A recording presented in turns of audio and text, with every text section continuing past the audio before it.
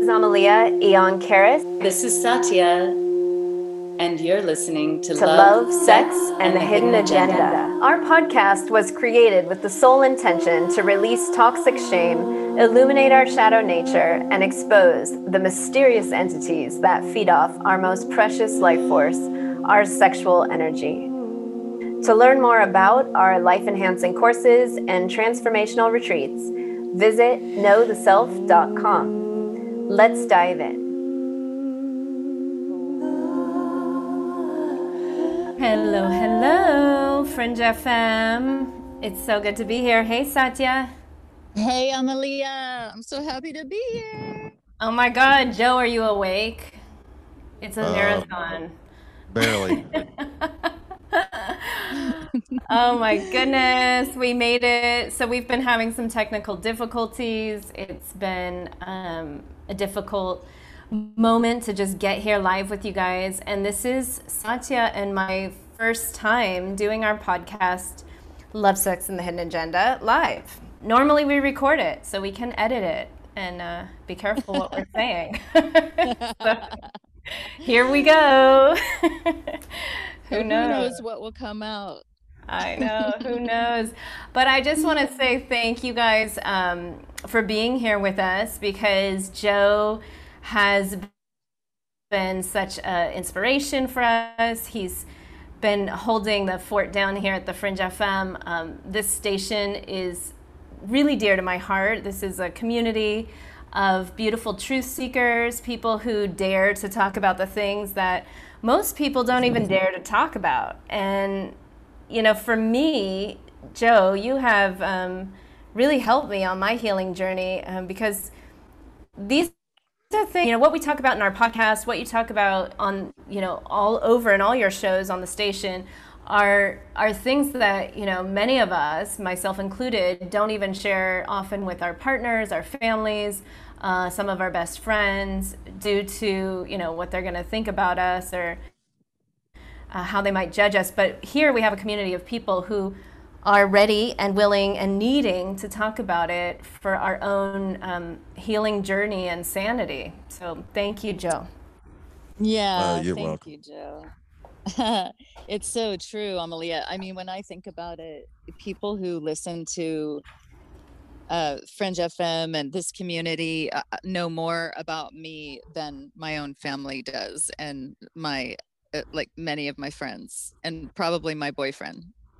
Oh, absolutely, absolutely. For me too, more than my boyfriend also. I know one time I told him, I think you should listen to the podcast just to know me a little bit more, but then I'm kind of nervous if he would, because it's like my whole sexual history.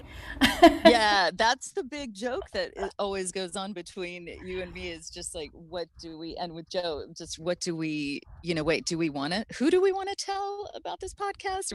Should we keep it a secret? Like half the time we just keep it a secret. Yeah, I know. It was like a whole year of secret keeping, and I'm finally merging my worlds and like coming out of the Love, Sex, Hidden Agenda closet. So, and I owe it all to Joe, because him having this station and having me on as a guest and pushing us to do the podcast has been such a journey. It's been almost, we're on our third year, right? Am I counting correctly? I think so. Yeah, that's a long time. Yeah. A long time to be telling secrets. I know. So if you guys who are listening have loved our podcast and love the Fringe FM, I want you to go put some money down in the GoFundMe. We're taking donations today. This is a radiothon. So head on over to, make sure I say it correctly. What is it? Fringe FM? It's fringe.fm /donations.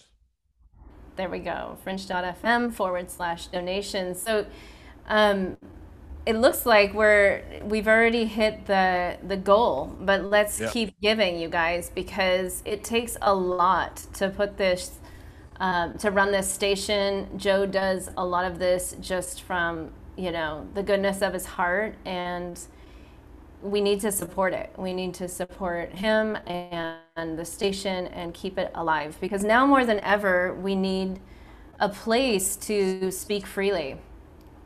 So you guys, if you've gotten anything from this station ever, even just an ounce of wisdom, go drop some money in there and let's show some support. Yay! Yeah, Support cha-ching, Fringe FM. cha-ching. Support Fringe FM. I'm, We love you and you love us. what I'm so happy about is to see some people I know giving. So I see you guys. A few names I noticed. Justin, I want to give a shout out to you, Justin Rep, and David Militzer, thank you. And anyone from our community that's giving, I want you to send us an email so that we can give back to you, because I'm going to put together a really special gift just for you guys who are showing support. A lot of people listen and take, but they don't give, and I like to reward the givers, like Joe. So, yeah, really happy to have you guys here with us. Yeah, hi, Justin. And yeah, right, that's our family. So I asked some people, some of our listeners, to tell us what they want to hear most about from us today, unedited and raw. And only one person responded. And I think it's because everyone's so shy, because often we get responses of people telling us how healing our podcast has been for them, how it's answered some questions and helped them deal with and grapple with some of the things going on, the paranormal issues in their sex life, love life, and whatnot. But only Darlene responded, and she wanted to hear more about life and love after assault. So I want to make sure that we spend some time chatting about that today. And if you're listening, Darlene, and you want to call in, or if any of you, anyone else is out there listening and wants to either ask a question live or chat in about this topic as we're speaking, there is a call-in number. It's 1-800-588-80. No, I got it wrong. 0335? That's right. So that's 800-588-0335. Yeah, Yeah. so if you want to join us live on the air, you just call in. We'll give you a few opportunities, hopefully, while we're chatting here. But Satya, what do you want to jump in first? What do you feel like you want to talk about in terms of Darlene's question about life and love after assault? Well, yeah, I think we should just dive right into that subject. I think that's a great subject, and I think people really could use a little refresher. There's not a whole lot of information out there on this subject, and it's, sometimes it's simpler than it seems. But yeah, I think that let's just dive into that, Amalia. I mean, my first thoughts, I guess, are when you're in a relationship after trauma, and we've all had various forms of trauma, various intensities. First of all, my first important thought on this is that it's important to just try again and to love again, because the next relationship isn't gonna be like the last relationship, and the cycles don't have to repeat, and the person isn't the same person as the person you were with before. And so I know that takes a little bit of faith and a little bit of trust and a lot of courage and a lot of self-love, actually, but just to be willing to do that, because healing really does happen inside of relationship. Absolutely. And yeah, and what else was I gonna say? Just the willingness to do it and to share, and to, there are people out there that do want to know about you know, what you're going through. They do want to love you. They do want to be by your side. So, you know, the willingness to share with them what you are feeling and what you are going through, you know, rather than, I think sometimes we often feel like, oh, I'm too much for my partner, or oh, I have something, you know, I'm not worth being loved because you know, I have this problem from before. Um, these kinds of things, you know, and people do love you. They will love you. Mhm.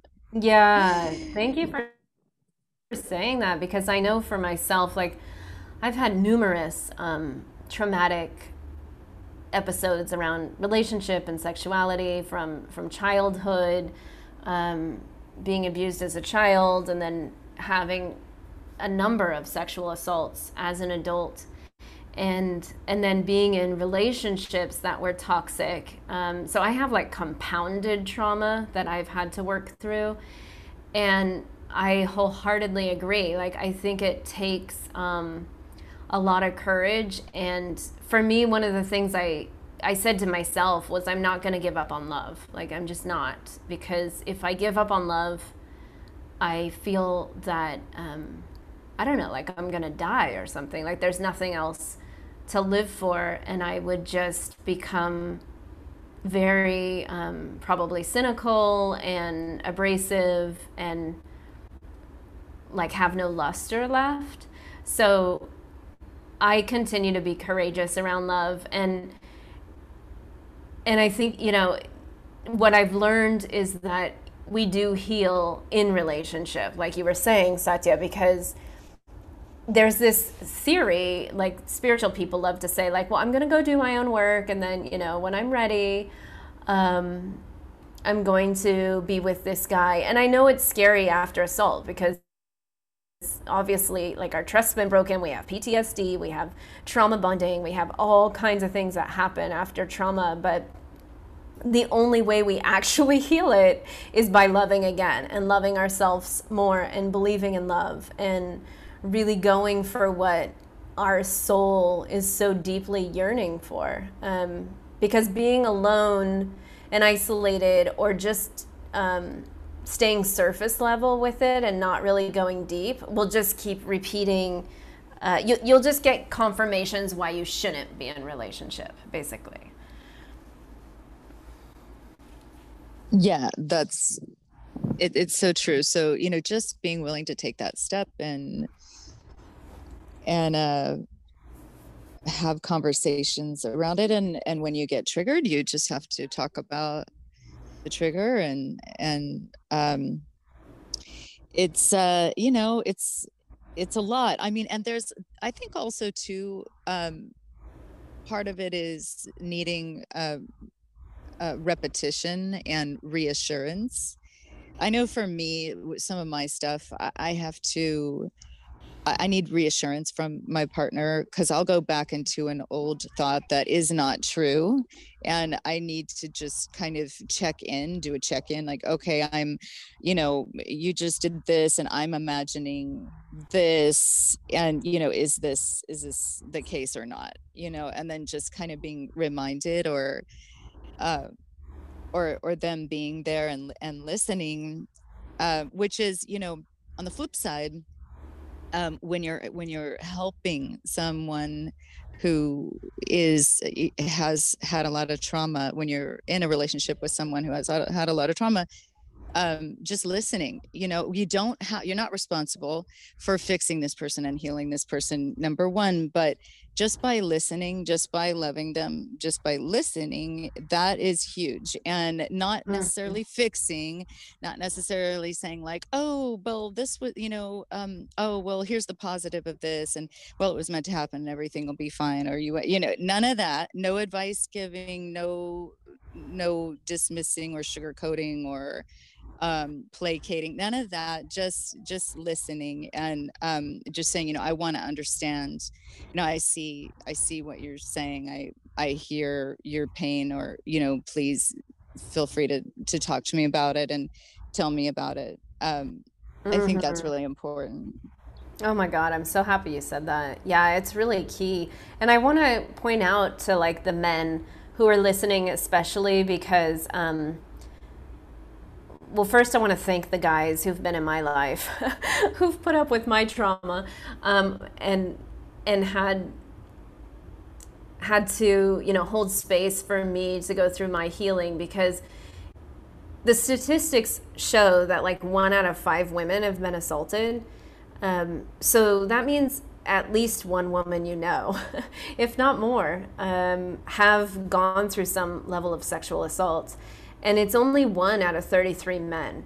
So I think that's more common that in heterosexual couples where a man is dating a woman or partnered with a woman who has some sexual trauma, and unfortunately, we don't come with manuals, and most people are not trauma informed. They don't understand like how to handle trauma, and I think a lot of times they think it's their fault. So maybe we should talk, Satya, a little bit about like how people with trauma respond, and how we kind of get stuck in trauma loops, or what does trauma look like? Because if you're just dating someone or getting to know someone, you probably don't know their sexual history. A lot of people with sexual assault have buried it so deeply they might not even remember if it happened in childhood, and that did happen to me. And some people just feel so ashamed that they don't want to speak about that time when they were raped. I mean, I was raped as a virgin at 17, and I didn't speak about it, oh my God, until my 30s or something. So a lot of people are like that, if they ever speak about it. So for you guys who are dating a woman who maybe is like oversensitive, or seems to go into social withdrawal, or has some weird reactions to you either in the bedroom or just suddenly like changes behavior, it could be a trauma response. Yeah, yeah, exactly. And again, to know that those things aren't your fault.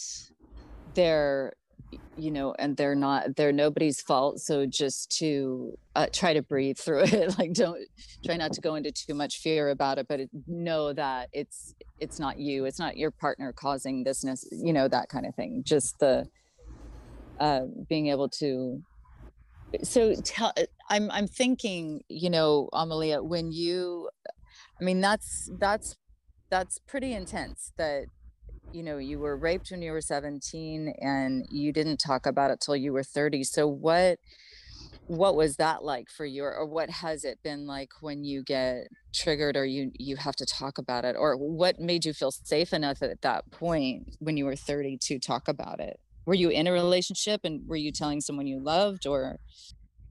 No, I was telling a girlfriend. Actually, I've learned about different rapes in my life long years after they've happened. And I talk a little bit.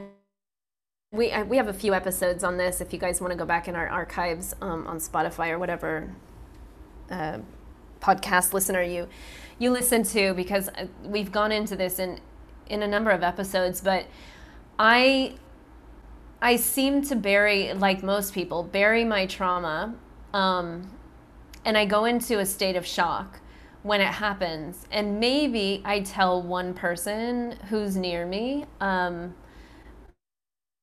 like close to me, whether it's a friend, or generally it's a friend, or maybe an elder, or someone who I trust. And depending on how they react is how I either share it again. I mean, I have so many instances, so I'm kind of compounding. But for example, one time I was just sexually assaulted in the workplace. Somebody just groped me inappropriately. He was a coworker. It was this total shock to me. It was, a few days after my dad had died, so I was already in shock when he did it. And I ended up telling the HR manager, because she was asking me why I wasn't coming into the office. And I was a contractor there, they were a client of mine. And she was like, why are you not, working in the office anymore? And I just said, oh, I can't. There's this one guy there that really disturbs me. And she knew how to read trauma, I guess, because she could see in my face or in the way that I said that something had happened. And she kind of pulled it out of me.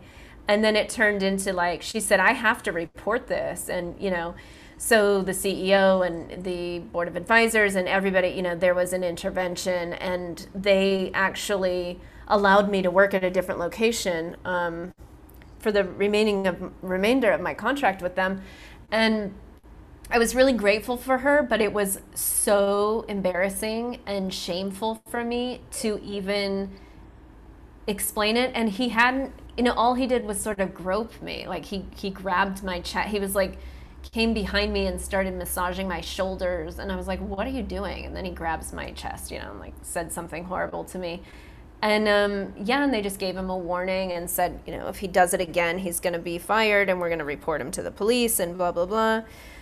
So that was the most mild sexual assault I've had. I've had a lot more worse things happen to me. But I'm really grateful for that woman to notice that I was in trauma. Yeah.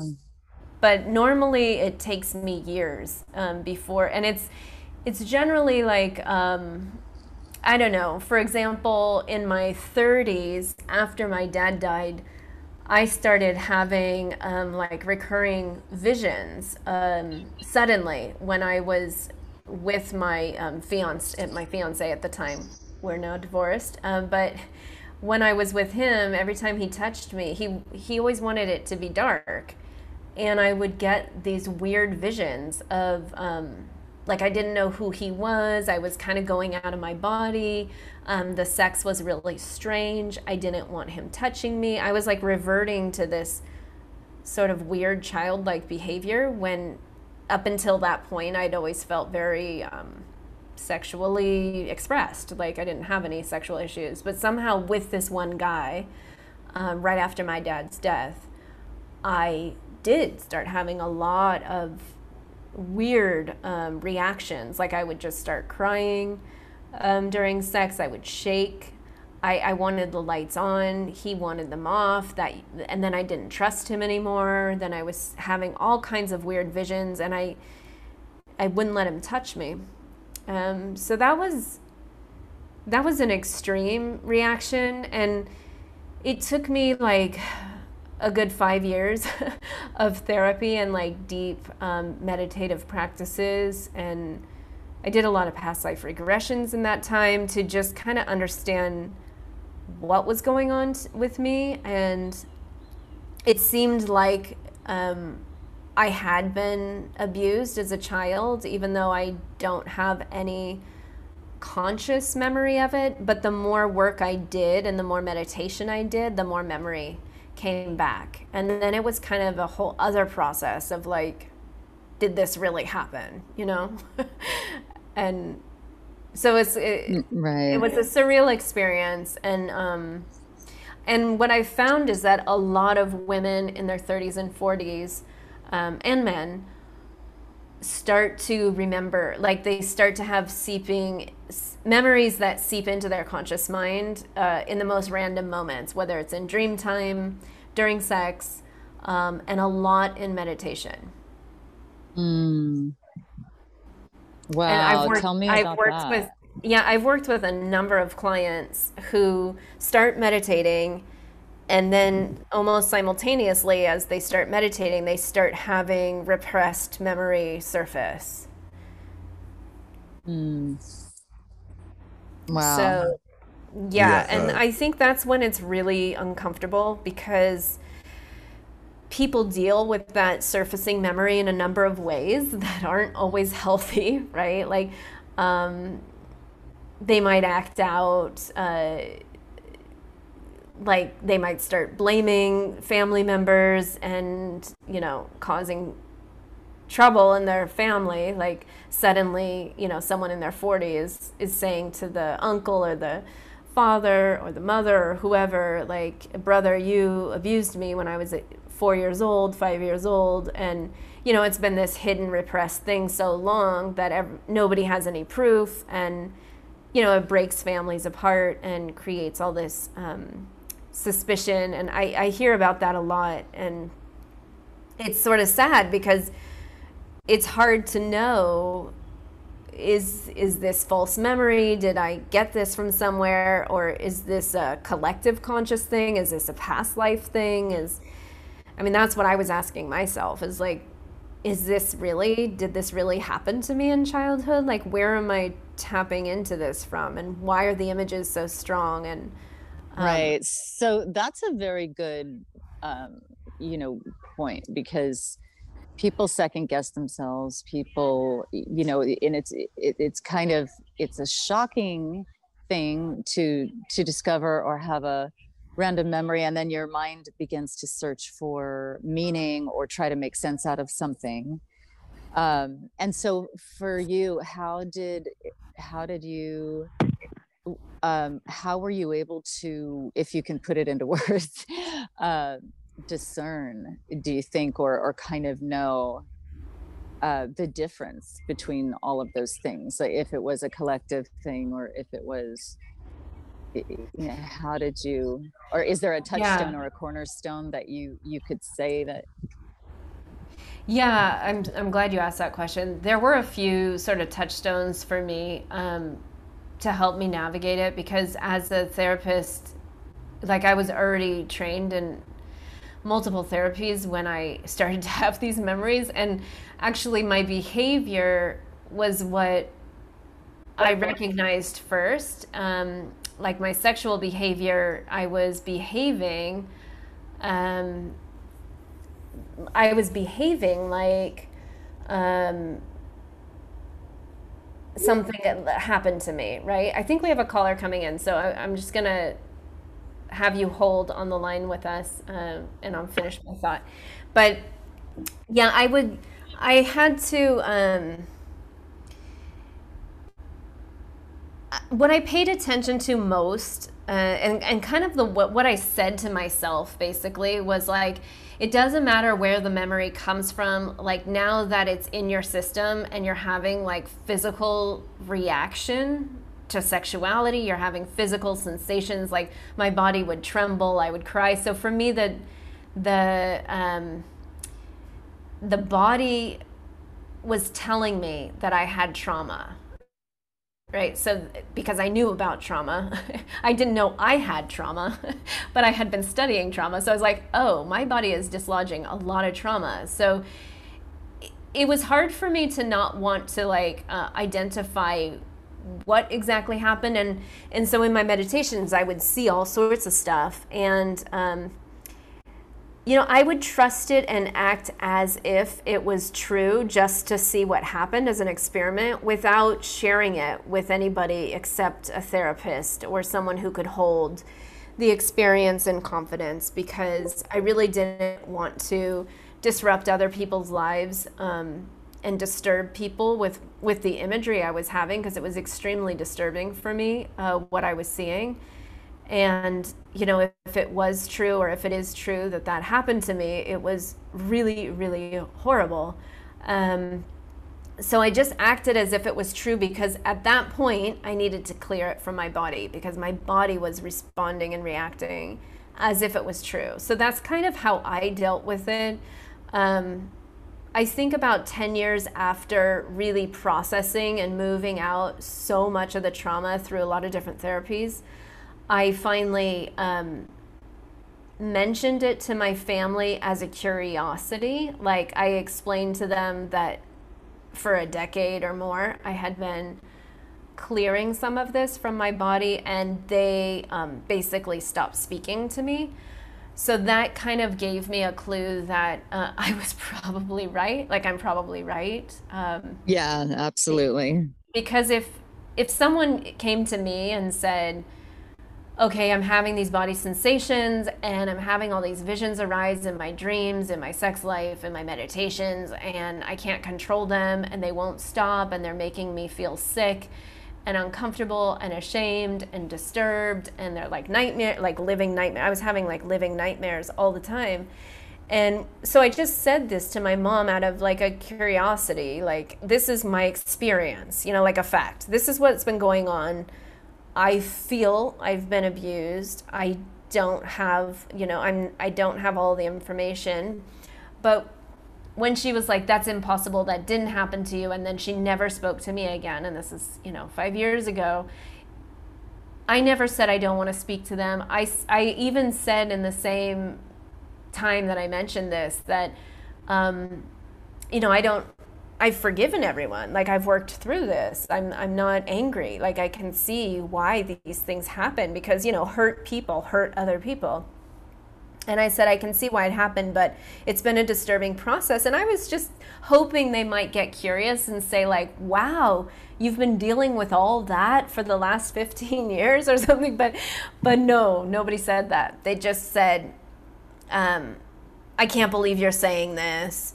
That didn't happen. And then, crickets, silence, never a how are you, never a let's chat about that. Are you feeling okay? No. So then it made me realize, like, okay, it's probably true. So for those of you listening who are grappling and maybe going through this yourselves, I get support, like work it through with therapists, with healers, with people that can hold space because,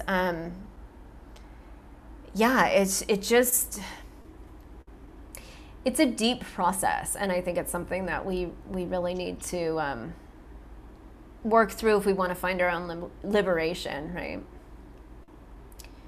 Yeah, for sure.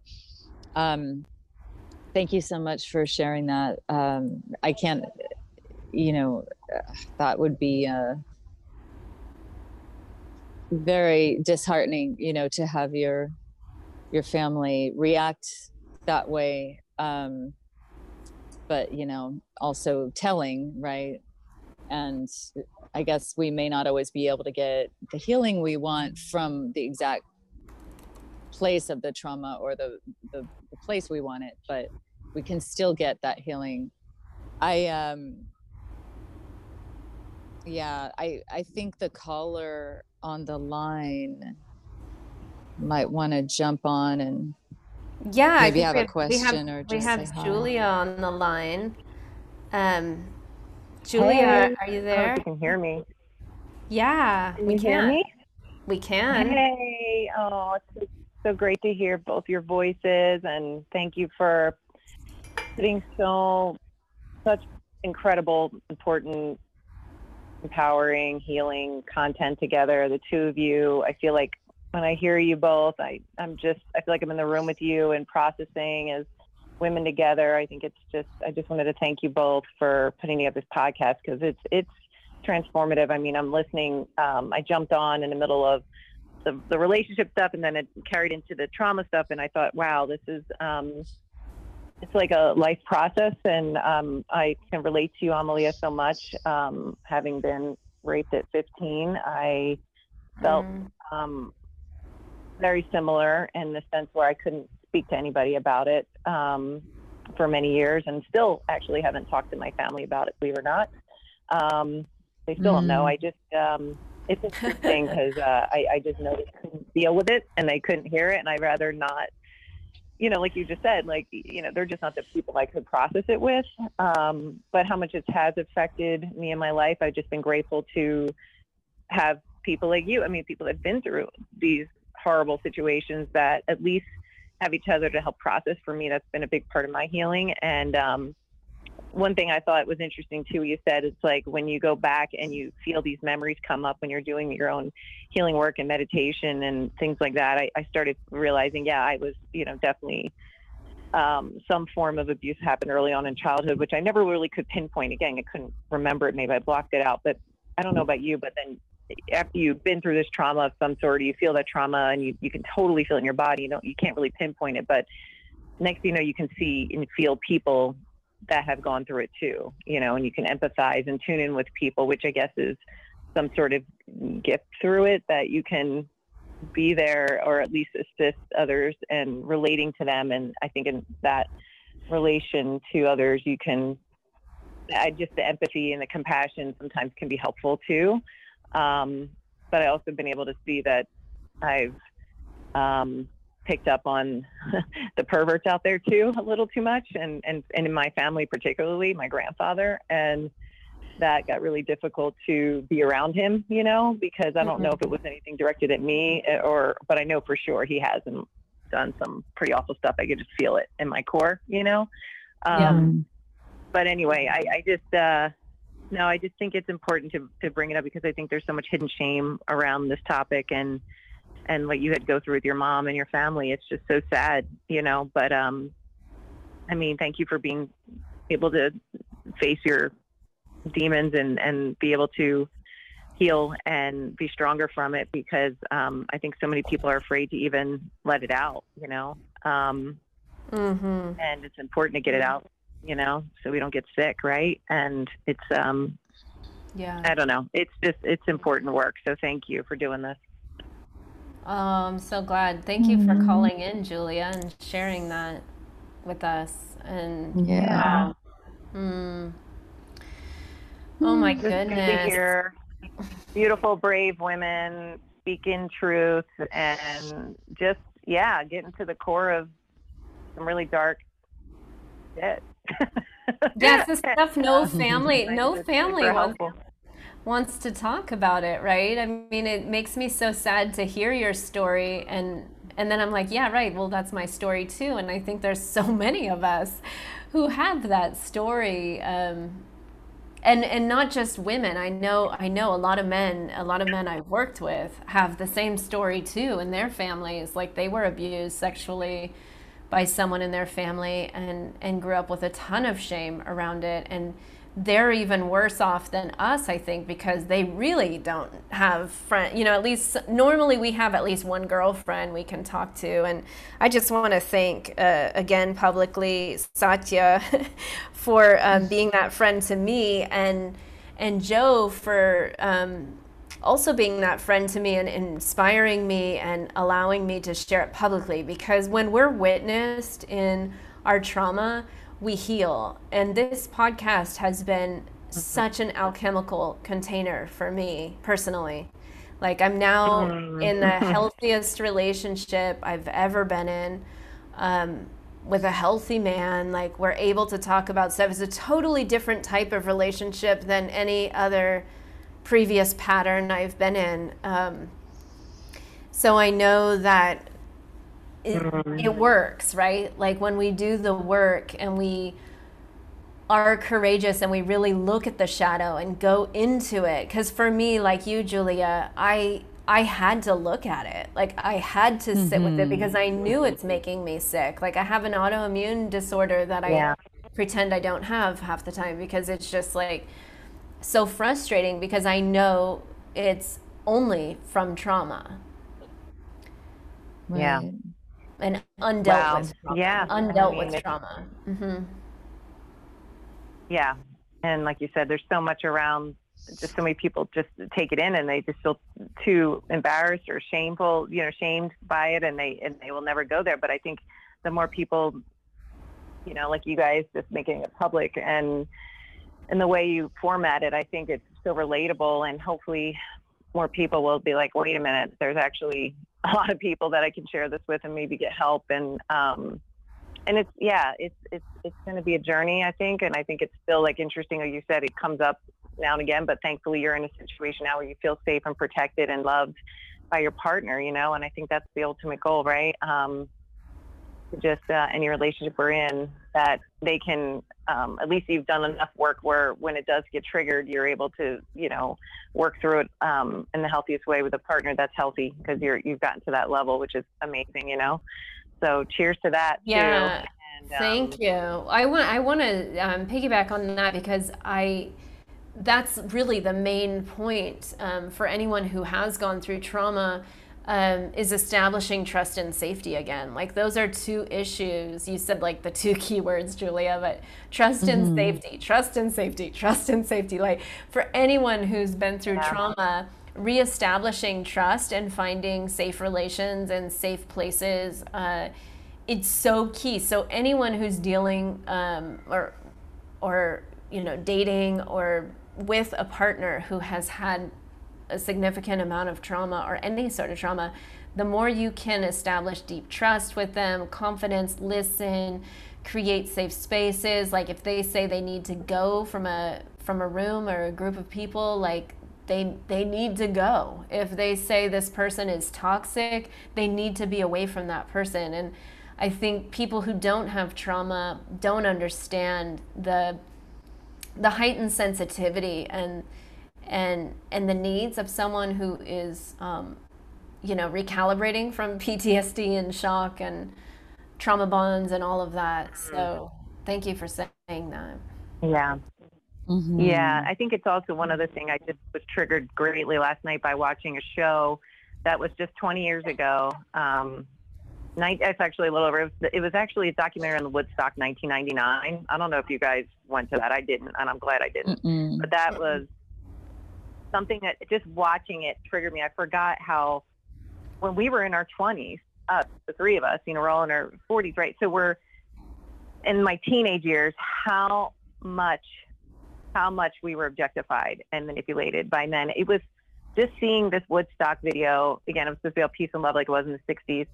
It was literally women getting raped, and literally it was I couldn't even watch it. The women were literally getting raped in crowds of people. It was awful. It's a documentary on HBO. It's so disturbing. I'm like, that was 20 years ago. That was like acceptable to literally women were getting, they wanted their, top off. They were getting their boobs grabbed. They were getting their clothes ripped off. They were getting groped. It was like so disgusting what was happening with this male toxic energy. And they were all like getting testosterone, and they were all jacked up and high, and they were all in these mosh pits, and they just started like totally abusing women. It was like, oh my God, thank God I didn't go to that. That was like, I was only 20 at the time. I was thinking of going to that, and I couldn't believe it was like hell on earth. It was literally hell on earth, that whole thing. And I was just recently watching a show with my daughter. It was like America's Next Top Model, whatever. And it was 2003. And the first episode of that show, they literally forced women to get waxed, forced women to drop their drawers and get their pubic hair waxed on the show. On the first episode, women were crying. They were traumatized. They were like, well, if you want to be a model, this is what you do. I'm like, holy crap, this was only 20 years ago, guys. Thankfully it's a lot better, but still, it's like, we have so much like programming from society of this is supposed to be the way women were supposed to be treated. And it's still like, we still have to fight through that because there's still so much of these men that carry that. And it's so sad being somebody that chose a safe partner. Now I'm getting out of a long-term marriage that, we'll see how it goes, but it's a fear of mine to be like, just to, want love, not just safety the next time around, but it's like, it brings up those issues of are there any guys out there like that could be, not filled with that toxic energy, right? It does make you feel a little like I might just be alone because I'm not going to put up what I just had, and I'm definitely not going to go for anything that's less than, but it's hopefully we're going to be shifting, and things are shifting, and people will get the help they need and release the traumas and the programming from all this toxic energy that the abuse. It's unbelievable. Anyway, so I had my rant. I just wanted to thank you both. Thank you, Julie. It was a great rant. Love you. Yeah, we appreciate your rant, and I thank you for making that point too, Jules, because I know that when you when you got into your marriage, a lot of it was like, I need this, safety because of the trauma that you had been through before. And I think that that's a valid question now is, how do you now go for, what is it you go for now? If you went for the safety, now you want something else, like, how do you, and I think that, I think that people involved in any kind of trauma or abuse, like on both ends, they're traumatized, even the perpetrators, and already they're traumatized. And everyone is, it's just, we have to keep going forward and know that I think some of the trauma programming is that, who will I be alone, or will someone love me? Or will I find the love that I want? And I think we're living in an age right now where many people are carrying trauma, and many people are struggling with, can I have, one of my affirmations that came up for me this morning was, "Ooh," and I felt like I could breathe easier. And it was, I can have love, and it can work. Just something simple like that. I And love that. Yeah. yeah, Yeah. That's Say beautiful. it Simple again. and pure, right to the heart. yeah, I can have love, and it can work. I can have love. It can work. Oh my God, that is so key Yeah. because I think we just feel so ashamed and broken and like something's wrong with us when we've gone through sexual abuse. Yes. We just feel like we're unworthy Yeah. of love, that we're only attracting perpetrators, that we're never going to have that kind of love, like it doesn't exist, like it's fairy book. And that's just all BS. So I love that. We can have love. I love that. The and we self-worth thing is can so key. Yeah. have We it can- work. We can have love and we can have it work. Have it work. Yes. We can have love and we Yes. can have it work. Yes, we all can, all of us. And, I do want to say we need to wrap up shortly. So, you want to hang out for a minute with us, Julia. But one of the things that I've needed as a trauma survivor, I hate using that word because it sounds so victim-like, but for those of us who've been through trauma, and what we need from our partners is deep intimacy, deep listening. We need to know that you have integrity with your words. So if you are the one dating a trauma survivor, please don't lie to them. Please don't add more trauma to their life. Like sometimes it can be something so innocent, like a little white lie or just suspicious behavior. And when you're dealing with a trauma survivor, you need to be a little bit more aware and have more sensitivity. And you're going to learn a lot about humanity and people if you can be more sensitive. Because right now, I think we're dealing with the traumatized world. Like I don't think there's many people left that haven't been traumatized. And sometimes people who've gone through so much trauma who haven't dealt with it, they are then the abuser or the one causing the trauma. And I know there's a lot of guys out there who've been by broken women who've abused them because of their abuse, and that's not okay. So that's not what I'm talking about, but trying to move towards healing together, like be that safe place, be that safe friend, be that listening ear, that supportive person who can reestablish love and trust with the people who've been through trauma. Yeah, Absolutely. Thank you so much, Amalia, and thank you so much, Julia, for calling in. Yes, I love you both. Thank you, sister. Yeah, Love you so much. So grateful. Keep doing this amazing work. Thank you. Thank you. Thanks for the inspiration and the positive words. And for any of you guys listening who've gotten something out of our show today or from our podcast, please don't forget to donate to the fringe.fm/donations. Please give money to keep this station on the air and to help the move to Arkansas. Joe, are you still awake? Are you still with us? Yeah, I'm here. I'm still here. I promise you, I'm still here. How you feeling, Joe? How's this been for you? I'm starting to feel a little bit like a zombie, to be honest with you. I can imagine you're quite delirious. What are the numbers at? How much have you raised so far?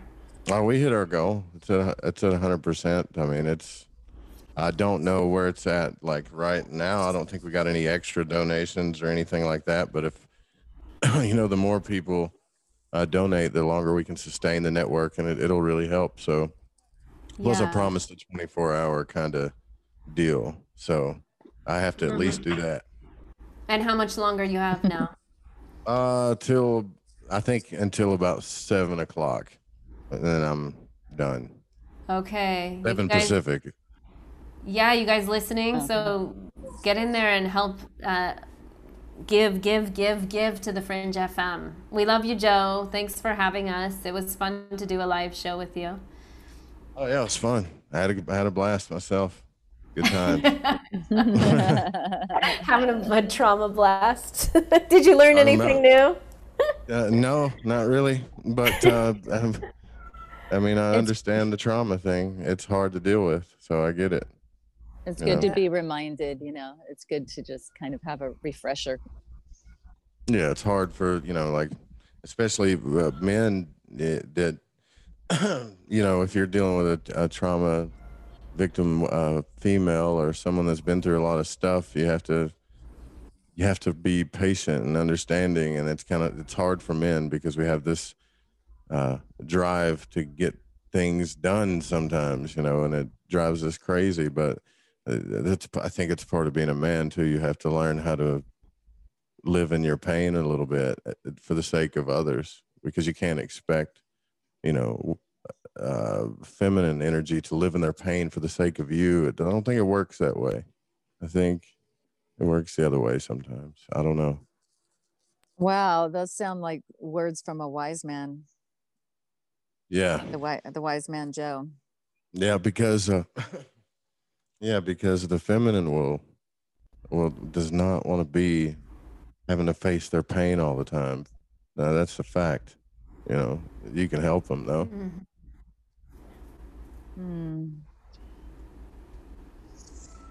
I don't know. What do I know? I'm a zombie. You know a lot, Joe, and thank you for adding your voice. I wanted to hear sort of your 2 cents on the matter, because I know you have a lot of experience with this also, and dealing with women who've been in pain. And my last final words or words of advice is, like, try not to numb out, you guys. Like, try not to lose hope. I know it's really easy to lose hope, actually, but find hope, find things to believe in, and listen to your heart, listen to that deeper knowing that shows you how to navigate towards back to love, back to healthy love, because there are healthy people out there, and there's a lot of people who really want to share in deep love. I would say pretty much everyone, if they were able to to honor it. So the more we honor love with ourselves, the more we honor it with our friends and the people closest to us, the more we attract it into our life. So please don't give up, whoever's hearing our message today. And I guess this is farewell for now, until next time. All right. Wow, beautiful. Thank you, Joe. Play the outro music. I forgot. Here we go. To learn more about our life-enhancing courses and transformational retreats, visit knowtheself.com.